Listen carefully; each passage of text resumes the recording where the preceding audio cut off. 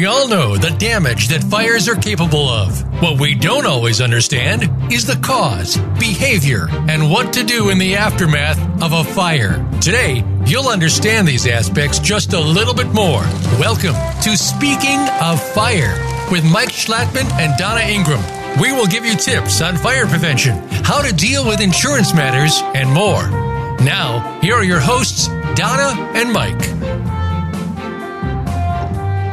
And welcome to Speaking of Fire. This is Mike Schlattman. I'm a past president of the International Association of Arson Investigators and over 45 years as an expert in fire investigations. And this is Donna Ingram. I'm a past director of the International Association of Arson Investigators. Excuse me, a frog in my throat. And I've spent 28 years in the insurance industry as a fraud investigator. Yes, and I want to open up the show today. Before we get to our topic and our great guests, I want to talk about something that I've been talking about for the last few weeks. There was a hearing, the opening of the hearing for a resentencing for Brian Shepard, one of the convicted killers of the 6 firefighters in Kansas City, Missouri.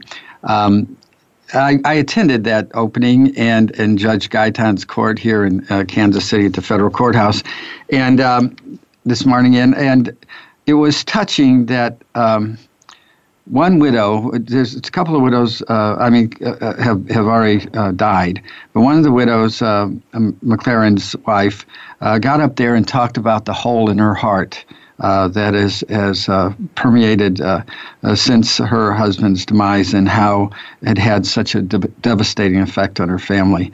Also, her daughter talked about she was only 16 when her father was killed, and how she could not see any kind of a plan, God's plan, that would take 6 innocent men's lives. And then the sister of firefighter Olam got up there and told her story about how their life was devastated after his demise, and how she had talked to him the night before and asked him to be careful, and how she had to hear about it from a supervisor of her sister-in-law's, who told her that, she's off today because her husband was killed last night. There's nothing more devastating than deaths. And then when firefighters, there's a Fallen Firefighters Foundation, by the way. When firefighters get killed in the line of duty, it's terrible. And the same way with police officers.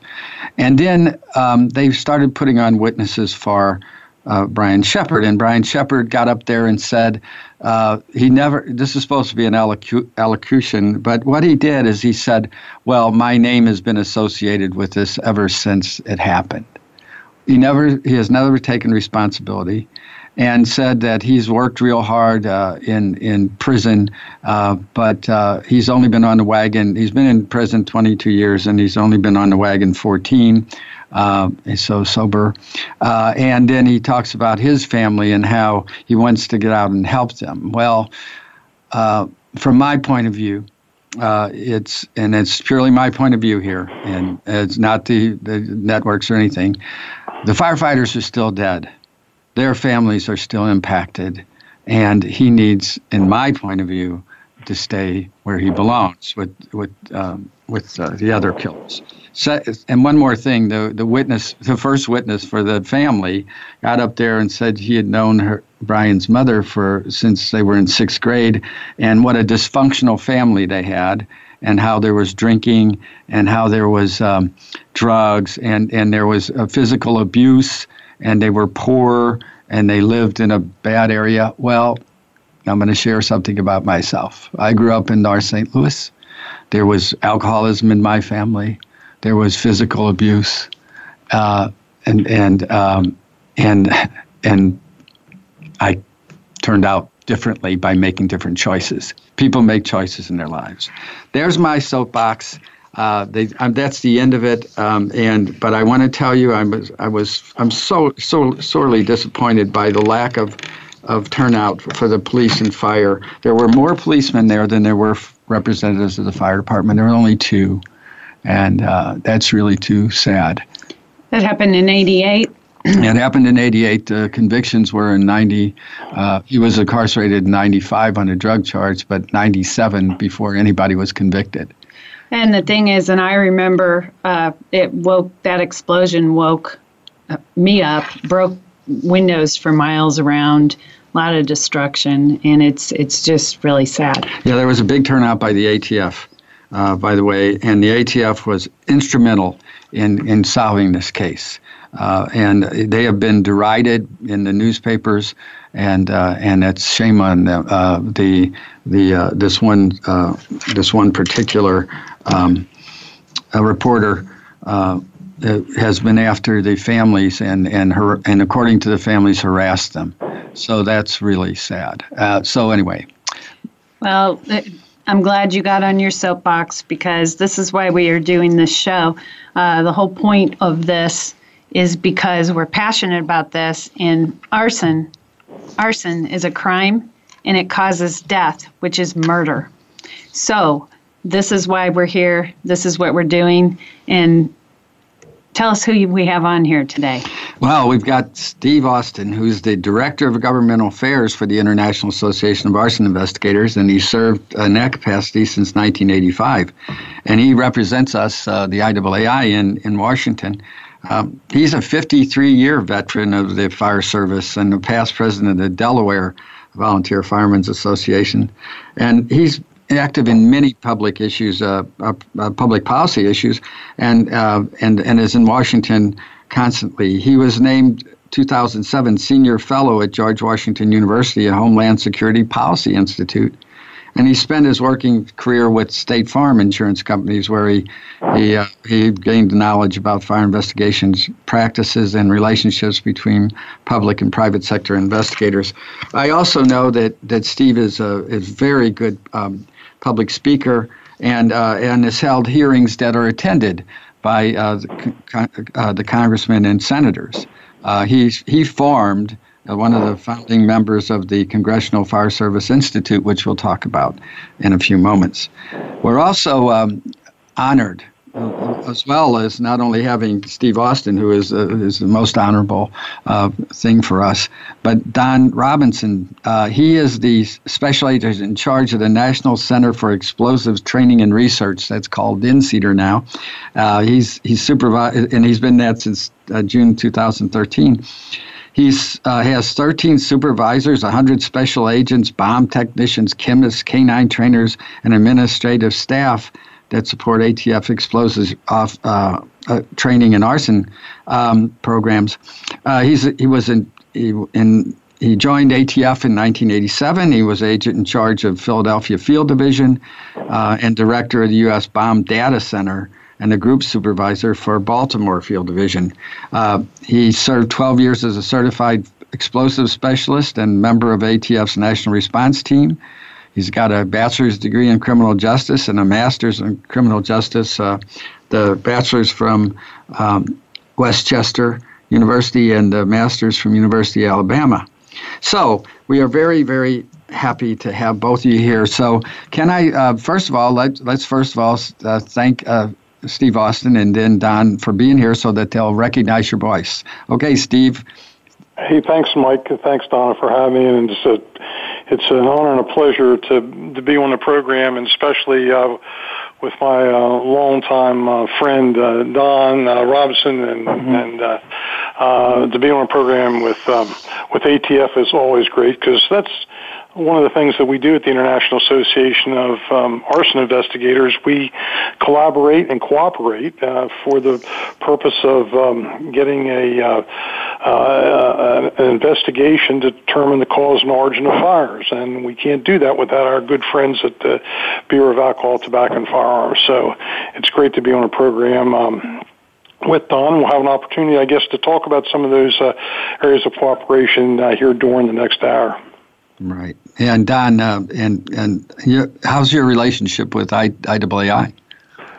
Good afternoon, Mike. Mike and Donna, Thanks. Appreciate you inviting me on today. We've got a great relationship with IAAI, and fortunately, in the past few years, 4 years or so, we've been able to really strengthen them again. A lot of things like a lot of agencies have budget issues, and things sometimes fall through the cracks. But been really lucky for me to be here at a time when we've been able to do further develop some of those partnerships with IAAI and do a lot more things with them. And Mike, I really appreciate you being on the soapbox also with that story. I came on with ATF in '87, so I went through our 2 academy training courses in '88 and '89. So our folks that were involved in that investigation out there in Kansas City were coming to talk to do the training for us when I was going through our new agent training in early '89, and we heard about that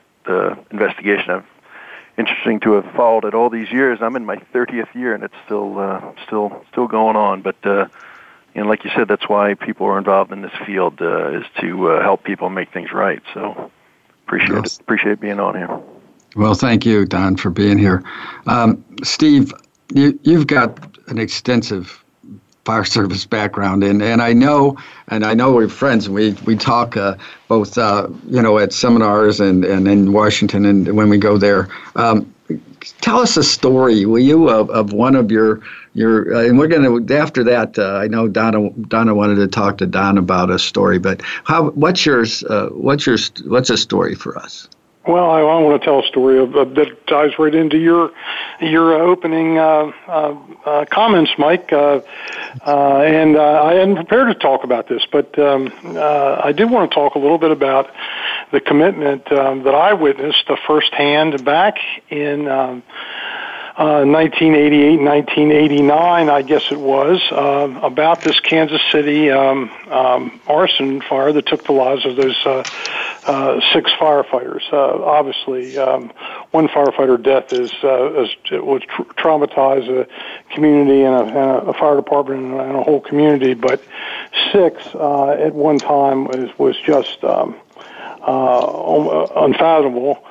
And I recall that despite the best efforts of state and local folks and others that had worked on this case, the case was basically going nowhere.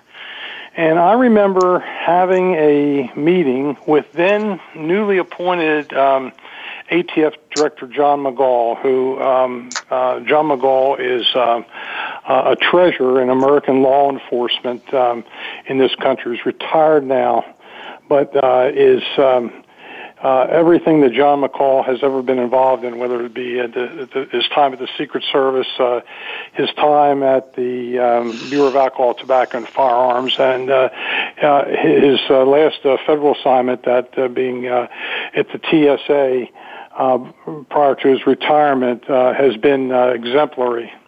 And I remember meeting with Director McGall very shortly, I guess after his appointment, when he came over from the Secret Service. As I recall, I think he was on the presidential, he was in charge of presidential protection under the George H.W. Bush administration.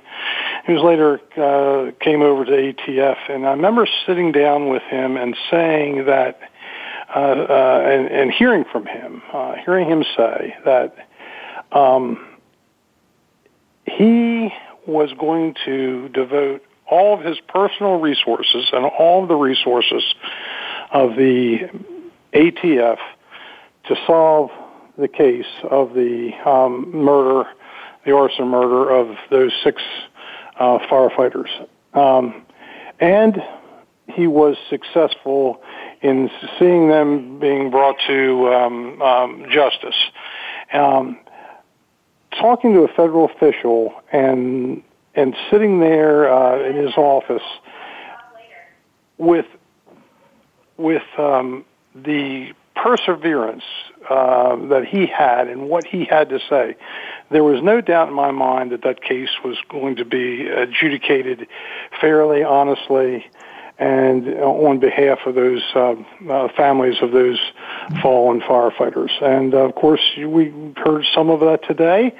And had it not been for Director McGall, I don't think any of those folks would ever been arrested. He he dispatched the resources of the ATF and their investigators and scientists and was able to bring the case to a conclusion. And isn't it something, that's how we learn? I mean, and that's something I wanted to talk to you about, Don, was having stated you've been with ATF for 30 years.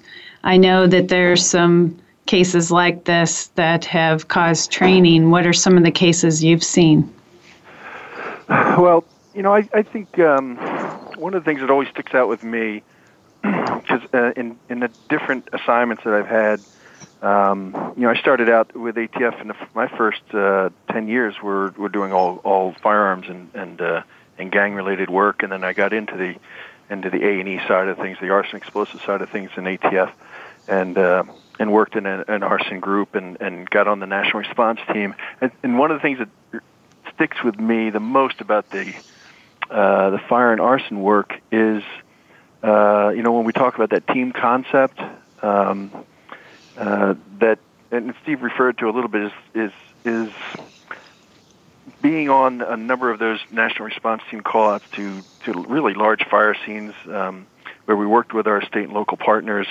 That team concept really, I think it sometimes is a little underappreciated. I think it's not always believed that it happens like that. But to me, and ATF and working with our partners out there, the NRT and our work on the fire side really kind of exemplified that team concept. That nobody's, there's not there aren't the feds coming in to scoop up something, that we all kind of plop down there in place and work the scene. I've been on a number of really large scene fires, warehouses, explosions.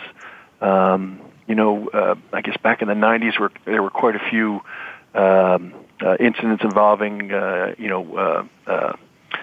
mills where animal liberation folks and were involved in some of those fires back then, and just the whole team concept really was drilled into me even more at that point, because it was appreciated. There was extra help there to work the scenes, whether it was our field office, who was, needed the assistance of the state and locals.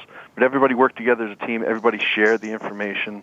And then things that came out of those scenes, out of those incidents, always feed back to the training. And that's, I see a lot of that now being here at NCEDR, where we take those lessons learned from these incidents and try and integrate that into the training that we're doing. And the churches, I remember back in the early 90s when you were looking at the churches and you caught the serial arsonist down there in Florida. Yep. There's in the, it seems to run in cycles, I guess, but, there was a lot of attention, a lot of resources aimed at the church fire, number of church fires, and serial arsonists. That's really what we try and, target, is those, the large scene, the commercial fires, the serial type jobs, and there's a lot of satisfaction to bring into folks. It's not just those big jobs. I know Steve and Mike are familiar with one of our agents from Oklahoma that was Arson Investigator of the Year a couple years ago with IAAI. And, he worked with his state and local counterpart on a residential fire. But, it was a fire that was covered up, that was done to cover up a murder of a woman and their children. So, that's not going to make it into federal court, but, kind of the satisfaction of helping to see that justice is brought, no matter where it winds up and no matter what jurisdiction it is, these people need to be brought to justice. Right, and in the firefighters case, your now retired agent David True was very instrumental in breaking that, and also. We've had another 2 firefighters killed here a year and a half ago, roughly, down on Independence Avenue, which the NRT, the National Response Team, came in from ATF, and that was and the perpetrator was arrested in that one. So, Steve, and we were talking about the church fires a moment ago brought up by Donna. Well, I know you're familiar with it, but the ATF, the IAAI had a whole church fire program going on at that time. Do you remember that? I certainly do, Mike, and the church fire issue really was one of a lot of sadness. In a country such as ours here in the United States, where freedom of religion is so important to us, to have our places of worship come under attack for various reasons, everything from vandalism to theft to racial prejudice to you name it. These perpetrators were, for a period of time, across our country, setting fires and bombing our places of worship. So one of the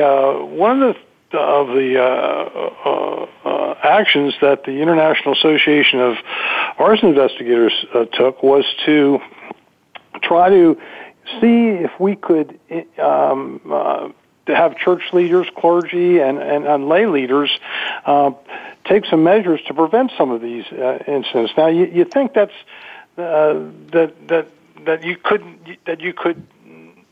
you can't really control when someone is going to do something as heinous as setting your church on fire, but actually we were able to get some strategies out there that worked.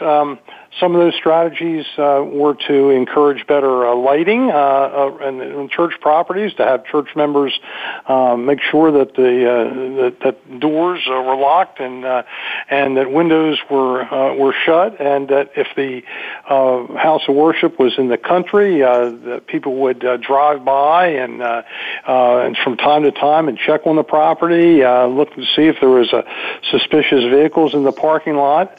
And the International Association of Arson Investigators actually developed a kit that we sent out with help of many kindred organizations in the religious community to protect churches, synagogues, mosques, and any other place of worship from this type of vandalism, arson, and crime.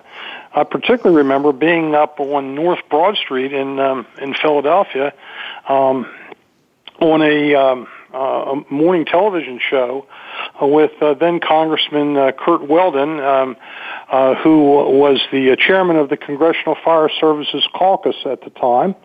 Congressman Weldon and I, Congressman Weldon was a former fire chief in Marcus Hook, Pennsylvania, in southeast Pennsylvania, and had been a fire instructor for many years. We actually went on television with the pastor of this relatively large church in North Philadelphia, and kind of walked through the church and around the property and looked at some of the measures that church had taken to protect their property from vandals and arsonists. And it was a great opportunity to talk about the prevention measures that folks that could take in the religious community, and also it was great for the IAAI to be featured on a morning television show in a large metropolitan area of our country. I'm sure that others saw that program and hopefully took steps to protect their property. Right, and I think I still have that PowerPoint presentation that we were giving to the chapters about the church fires, and so anyway. But you've been instrumental in getting the word out about the IAAI, Steve.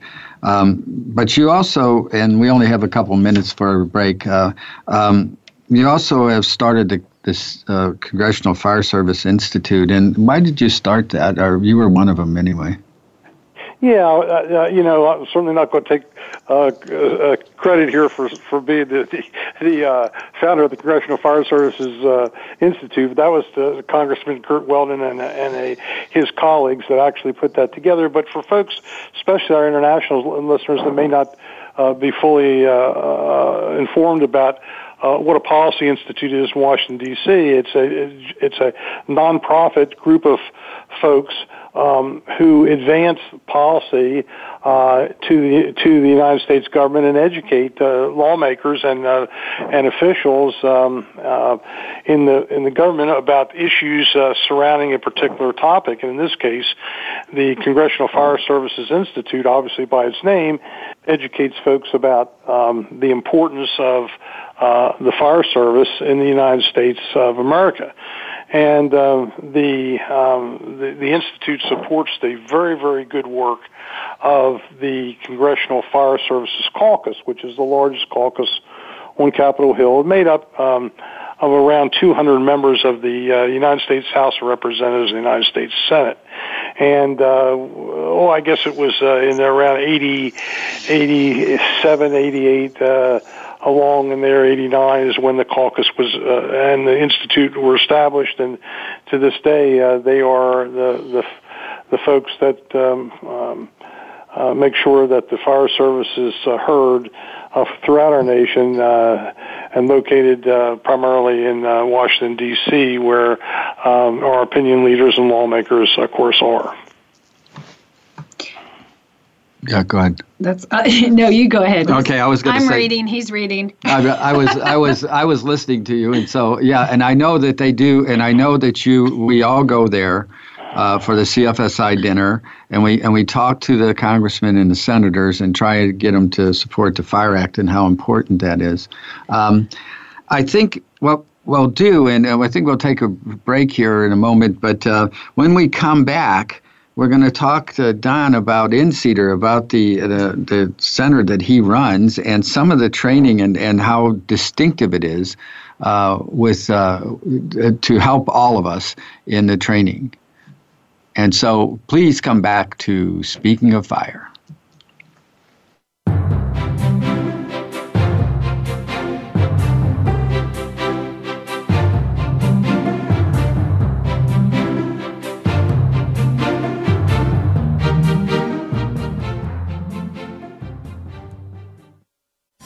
We're making it easier to listen to the Voice America Talk Radio Network live wherever you go on iPhone, BlackBerry, or Android. Download it from the Apple iTunes App Store, BlackBerry App World, or Android Market. Fire Consulting International provides consulting and expert fire origin and cause investigations. Our experienced, certified fire investigators have specialized skills to meet litigation requirements. We also provide peer review of reports for other investigative firms to assure they meet NFPA guidelines and ASTM standards. Educational classes and CEU classes are also provided. For professional investigations, contact Fire Consulting International at fcifire.com or call 913-262-5200. FireAnalysis.net offers cutting-edge, comprehensive programs unique to the insurance industry. Our vendor vetting assures regulatory compliance with the Sarbanes-Oxley Act, NFPA guidelines, and ASTM standards.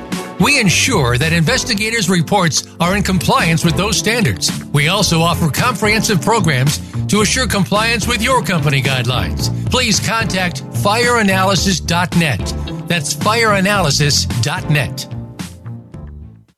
Now you don't have to stay linked to your desktop or laptop. Take Voice America on the go and listen anywhere. Get our mobile app for iPhone, BlackBerry, or Android at the Apple iTunes App Store, BlackBerry App World, or Android Market.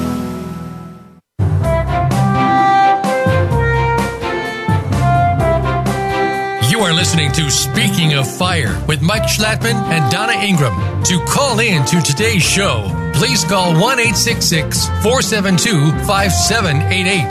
That's 1-866-472-5788. You may also send an email to connect@speakingoffire.com. Now, back to this week's program.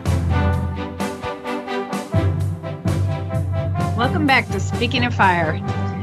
Don, I understand that you recently opened the Advanced Fire and Arson Training Center at NCEDR. Talk to us about that.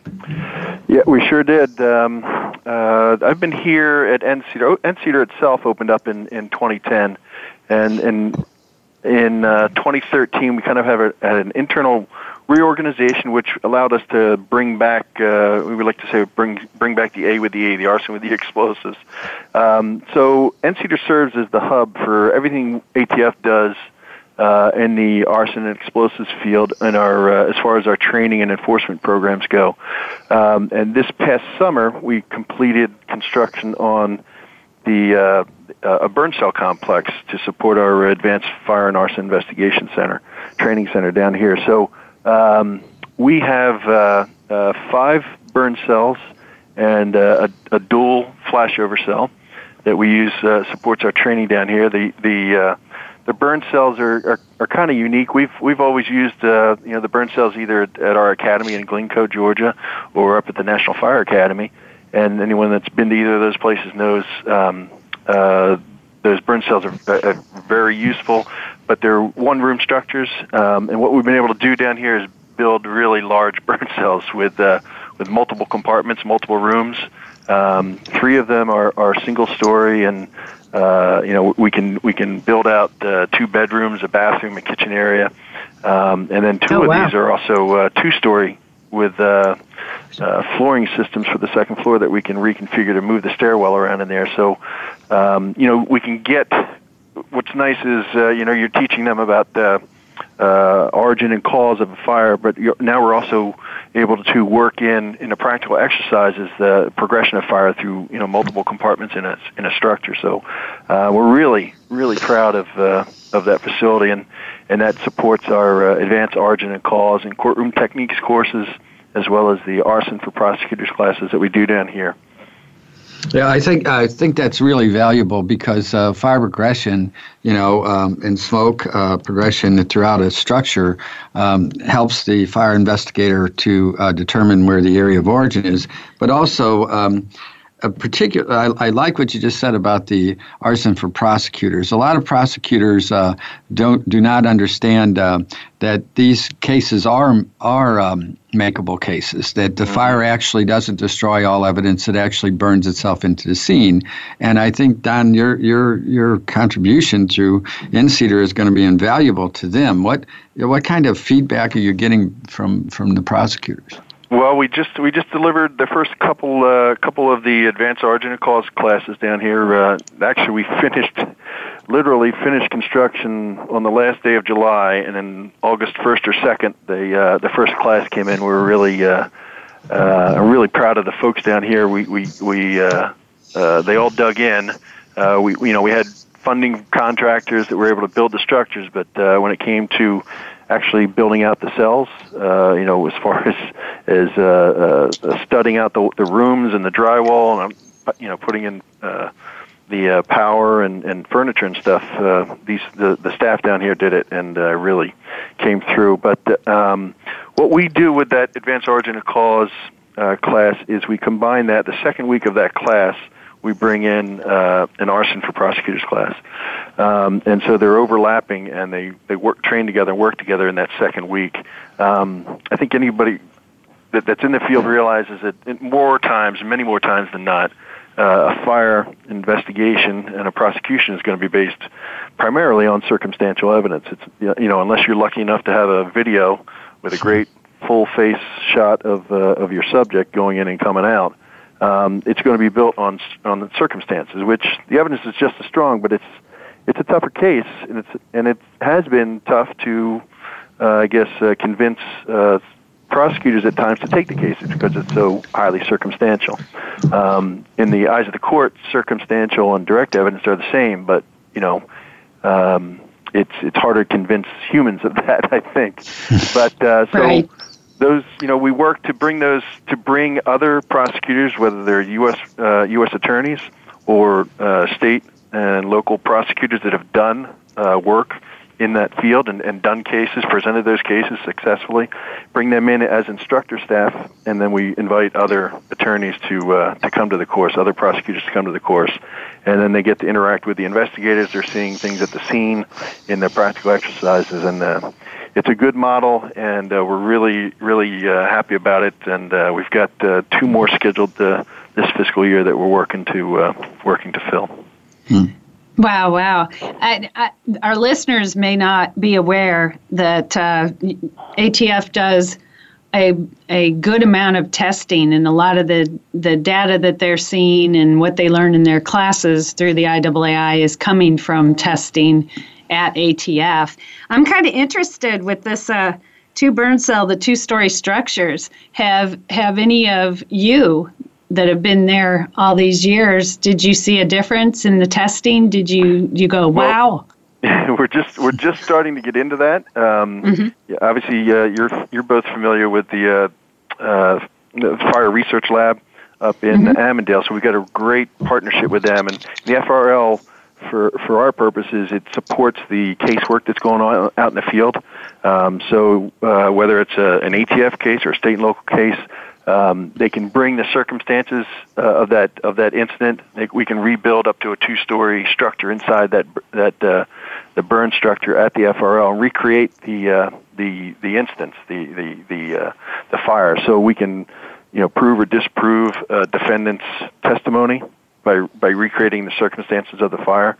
So that FRL supports the casework, and then what we do here is the training on the training side. So we're kind of excited to get those things going and do that testing with the 2-story structures.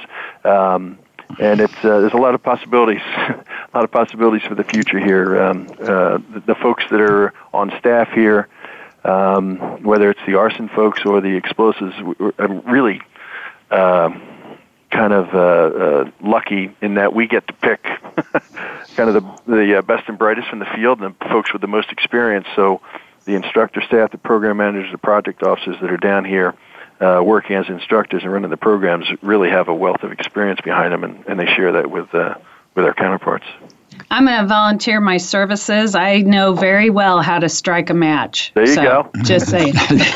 Well, and you said the best and brightest. That explains why they didn't hire me when I put in for the ATF when I was a police detective. Oh, that's all right. Actually, that explains why I that they're the best and take credit brightest. for their work. Actually, what? I'm sorry. That explains why I'm up here in the office and take credit for their work. Let me tell you, I was lucky enough to teach an IAAI expert witness testimony course in Cedar a couple months ago, and I want to tell you that it is a wonderful facility. It's very, very, very good, and I urge any of the people in fire and law enforcement to try to get their prosecutors to go there, and also if you can get to go to the classes, any of the classes, do so. It's supported by the federal government, which brings us back to Steve, and the fire. You have on your CFSI is a bipartisan committee, both Republicans and Democrats, and independents too. Yes, absolutely, Mike. And so they, how the federal government on how supportive are they of the fire service? And also, I want to ask you also about the new administration, what you believe is going to happen from here. But first of all, historically, how well has Congress supported the fire service? Well, Congress, like everything else, Congress reacts oftentimes to what's happening in the world and what's happening in the country, and so sometimes issues involving fire are on the front burner, and no pun intended there, and sometimes they're not. If there's something that's going on that's more interesting to Congress, or something they feel more pressing to the nation, they may not put fire up as high on their list of priorities as maybe those of us in the fire service would like to see. And I think for our listeners, it's important to really understand that fire in the United States is really traditionally has been a state and local issue. We don't have a national fire service in the United States like many countries do. So that means there's many fire departments in this country. There's over about 30,000 of them, matter of fact, in the country. And Congress takes a look at those issues of a national rather than state or local. Now, we in the IAAI, the International Association of Arson Investigators, have been very, very cognizant of those issues that have true national consequences. And you heard Don mention in the first segment a little bit, about budgetary issues. That a lot of this is based on a budget. So our job from the government affairs standpoint at the IAAI is to make sure that Congress understands the need to have a national focus on many of the fire problems that are, frankly, much too large for any individual fire department or even state to take care of. And that national focus is where we have been spending our time in Washington over the years. Now, each administration, views through the eyes of the president and the Office of Management and Budget different priorities, and when the federal budget comes out, the president releases that budget. I think it's around April 1st of the year. That may be favorable towards the national fire programs, which include the United States Fire Administration, the National Fire Academy, and then any other fire legislation any other fire programs that are out there that require appropriations and legislation to keep them going. For instance, for wildland firefighting, and also monies that would go to the ATF for particular fire-related. We weigh in on all those things, and we do that in the way that Mike just mentioned a little while ago, in a very, very nonpartisan manner, because fire certainly is not a political issue. Fire and fire prevention and fire suppression and fire investigation are issues that transcend any one political party. So from that standpoint, it's a little easier for us to get the fire focus on the member of Congress. Every member of Congress has at least one, and many fire departments in their congressional district, and so each member is always interested in making sure that his or her fire department is well equipped, well trained, and that if there is a particular fire problem, such as arson in their particular jurisdiction or their congressional district, they want to see that suppressed, and that's where we can make a real good case for funding those things that help ATF get trained, their folks, and state and local people get trained with the cooperation and collaboration of ATF in the various academies that are around the country, specifically the National Fire Academy, and down at Glencoe, the National Training Center for ATF, and of course over at Cedars, where Don is now. So we're probably better equipped in the fire service to lobby on these than a lot of other folks, because the really folks like firefighters. They like their local fire department in most cases, and also they want to keep their communities fire safe. It's kind of interesting, and I'm out here in the middle of a wheat field with sunflowers around me in Kansas, but I know events like 9/11 that basically altered in a sense. They brought awareness to what the fire service already does. I know a lot of the local departments, when they said, how are you going to change your policies, said, we don't have to change. We're doing the job we've always done. You're just now aware of what we're doing. Yeah, that massive loss of life for firefighters and police during that 9/11 was terrible. And Steve, what do you anticipate from the new administration?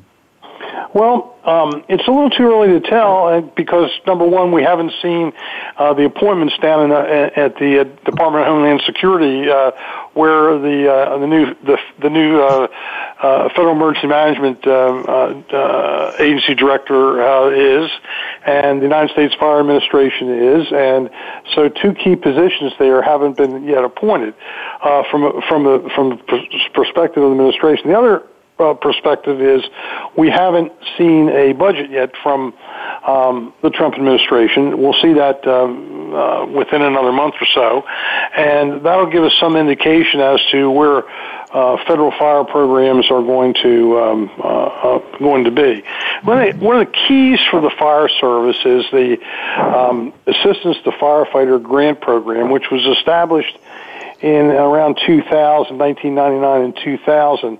And that is a direct funding program on a competitive basis to the fire service of the United States.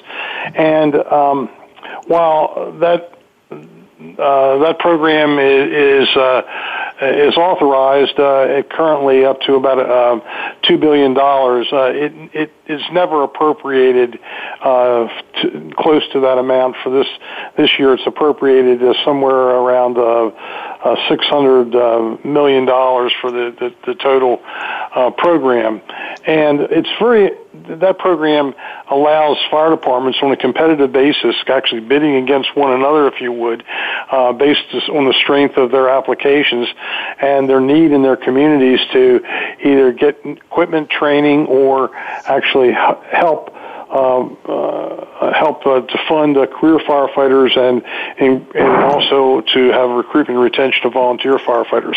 That program will be very, very important is very, very important to fire service. It'll be very, very important to see whether or not that program is going to be recommended to be refunded again by the new administration. We're certainly focused on making that happen. I say we, that's all the fire service groups that are represented in Washington, D.C., the National Fire Service groups. The IAAI is one of those groups. There's about 10 of us there total, and we're focused, as they say, like a laser beam on making sure that those programs stay and also are funded to an appropriate level. And of course, we're right behind you. And Don, that actually, I was thinking ATF trains local fire and police departments. Mm-hmm. Talk to us a little bit about that. Yeah, and everything Steve just said is very, very accurate, but also even in a time when there is not a budget, we're kind of on that continuing resolution thing right now. But a lot of these programs continue on under that CR. So in the partnerships with some of these agencies that Steve just mentioned, FEMA and the National Fire Academy, those are continuing. So ATF has permanent staff up at the National Fire Academy. We have a special agent program manager, CFI, and a training specialist up there who are basically organized with FEMA, but deliver the 13 courses a year, 2-week courses, the R206, but the basic origin and cause courses that go on there. So that continues on. The partnership that we have with IAAI is really very important. Mike, you mentioned the expert witness course, but we're also partner with IAAI on the fire scene investigation for the insurance industry. Yep. So we do a lot of things with them. We provide support for the CFItrainer.net, that the online training capability that IAAI has. So these things continue on. We have our CFI cadre is approaching about 100 right now, and that's for our folks. It's a two-year program, really intensive program. where they've got to get a lot of training in. They go to the basic origin and cause at NFA, like all the other fire investigators across the country. They also get the courses on electrical fires, enclosure fires, that advanced origin and cause class that I spoke about. They've also got to do 4 graduate level courses on fire science and forensics. They work with a mentor, senior CFI, throughout that whole program, and they also sit for the IAAI CFI exam at the end of their 2-year training program, certification program. There's a large research project that they have to complete in that 2 years, as well as doing 100 fire scenes and writing up 80 reports, origin and cause reports in that same period. So, and all that training kind of feeds back out to the informal stuff that a fire investigator or CFI in the field, working with his state and local counterpart, they do training together out in the field, or the more formalized courses, whether they're here at NCEDR or sponsored by NCEDR or up at the National Fire Academy. So that continues on, and that's one of the really great things about this partnership with IAAI is we're both interested in getting that information out to the folks that need it. Right. So it's a great partnership that way. It is, and it's fantastic. As a matter of fact, I know you and I have discussed about, which actually I presented it to McGraw when he was in, but he didn't have the budget for it. But we were talking about putting out IAAI CIs and your ATF agents to teach on the 16 things that NFPA 1033 requires, and maybe that'll come in the future.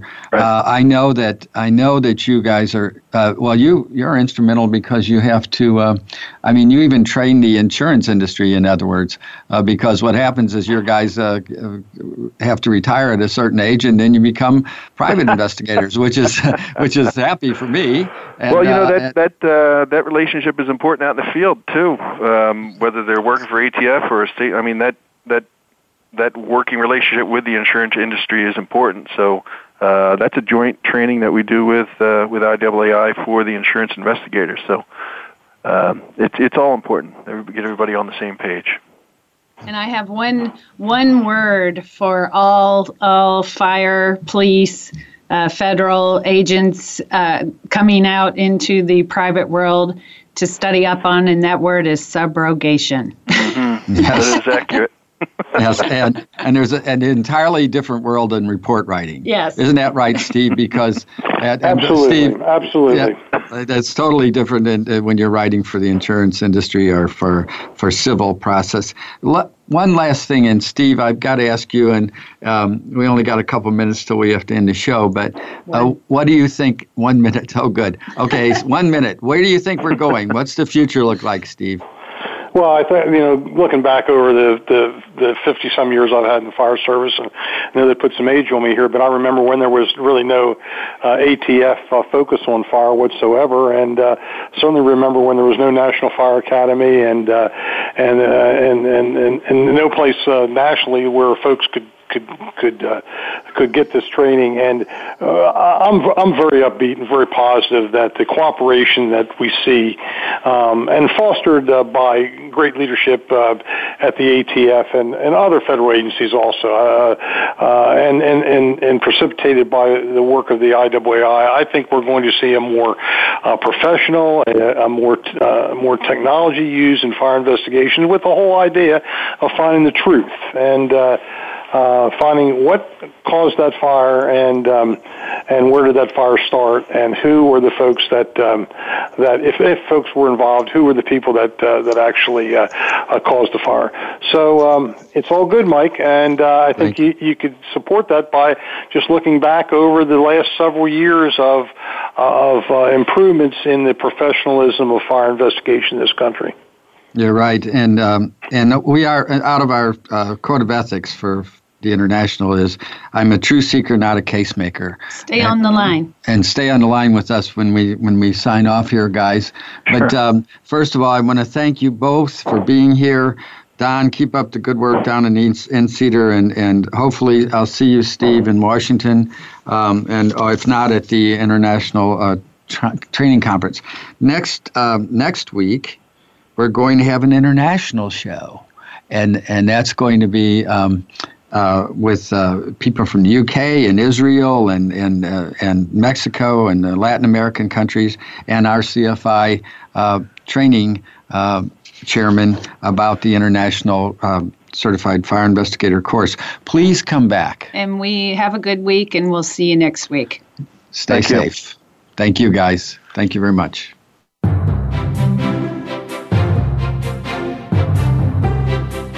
Thank you for tuning into Speaking of Fire. Please join your hosts Mike Schlattman and Donna Ingram for another edition of our program next Wednesday at 11 a.m. Pacific Time, 2 p.m. Eastern Time on the Voice America Variety Channel. Remember to be careful this week and every week.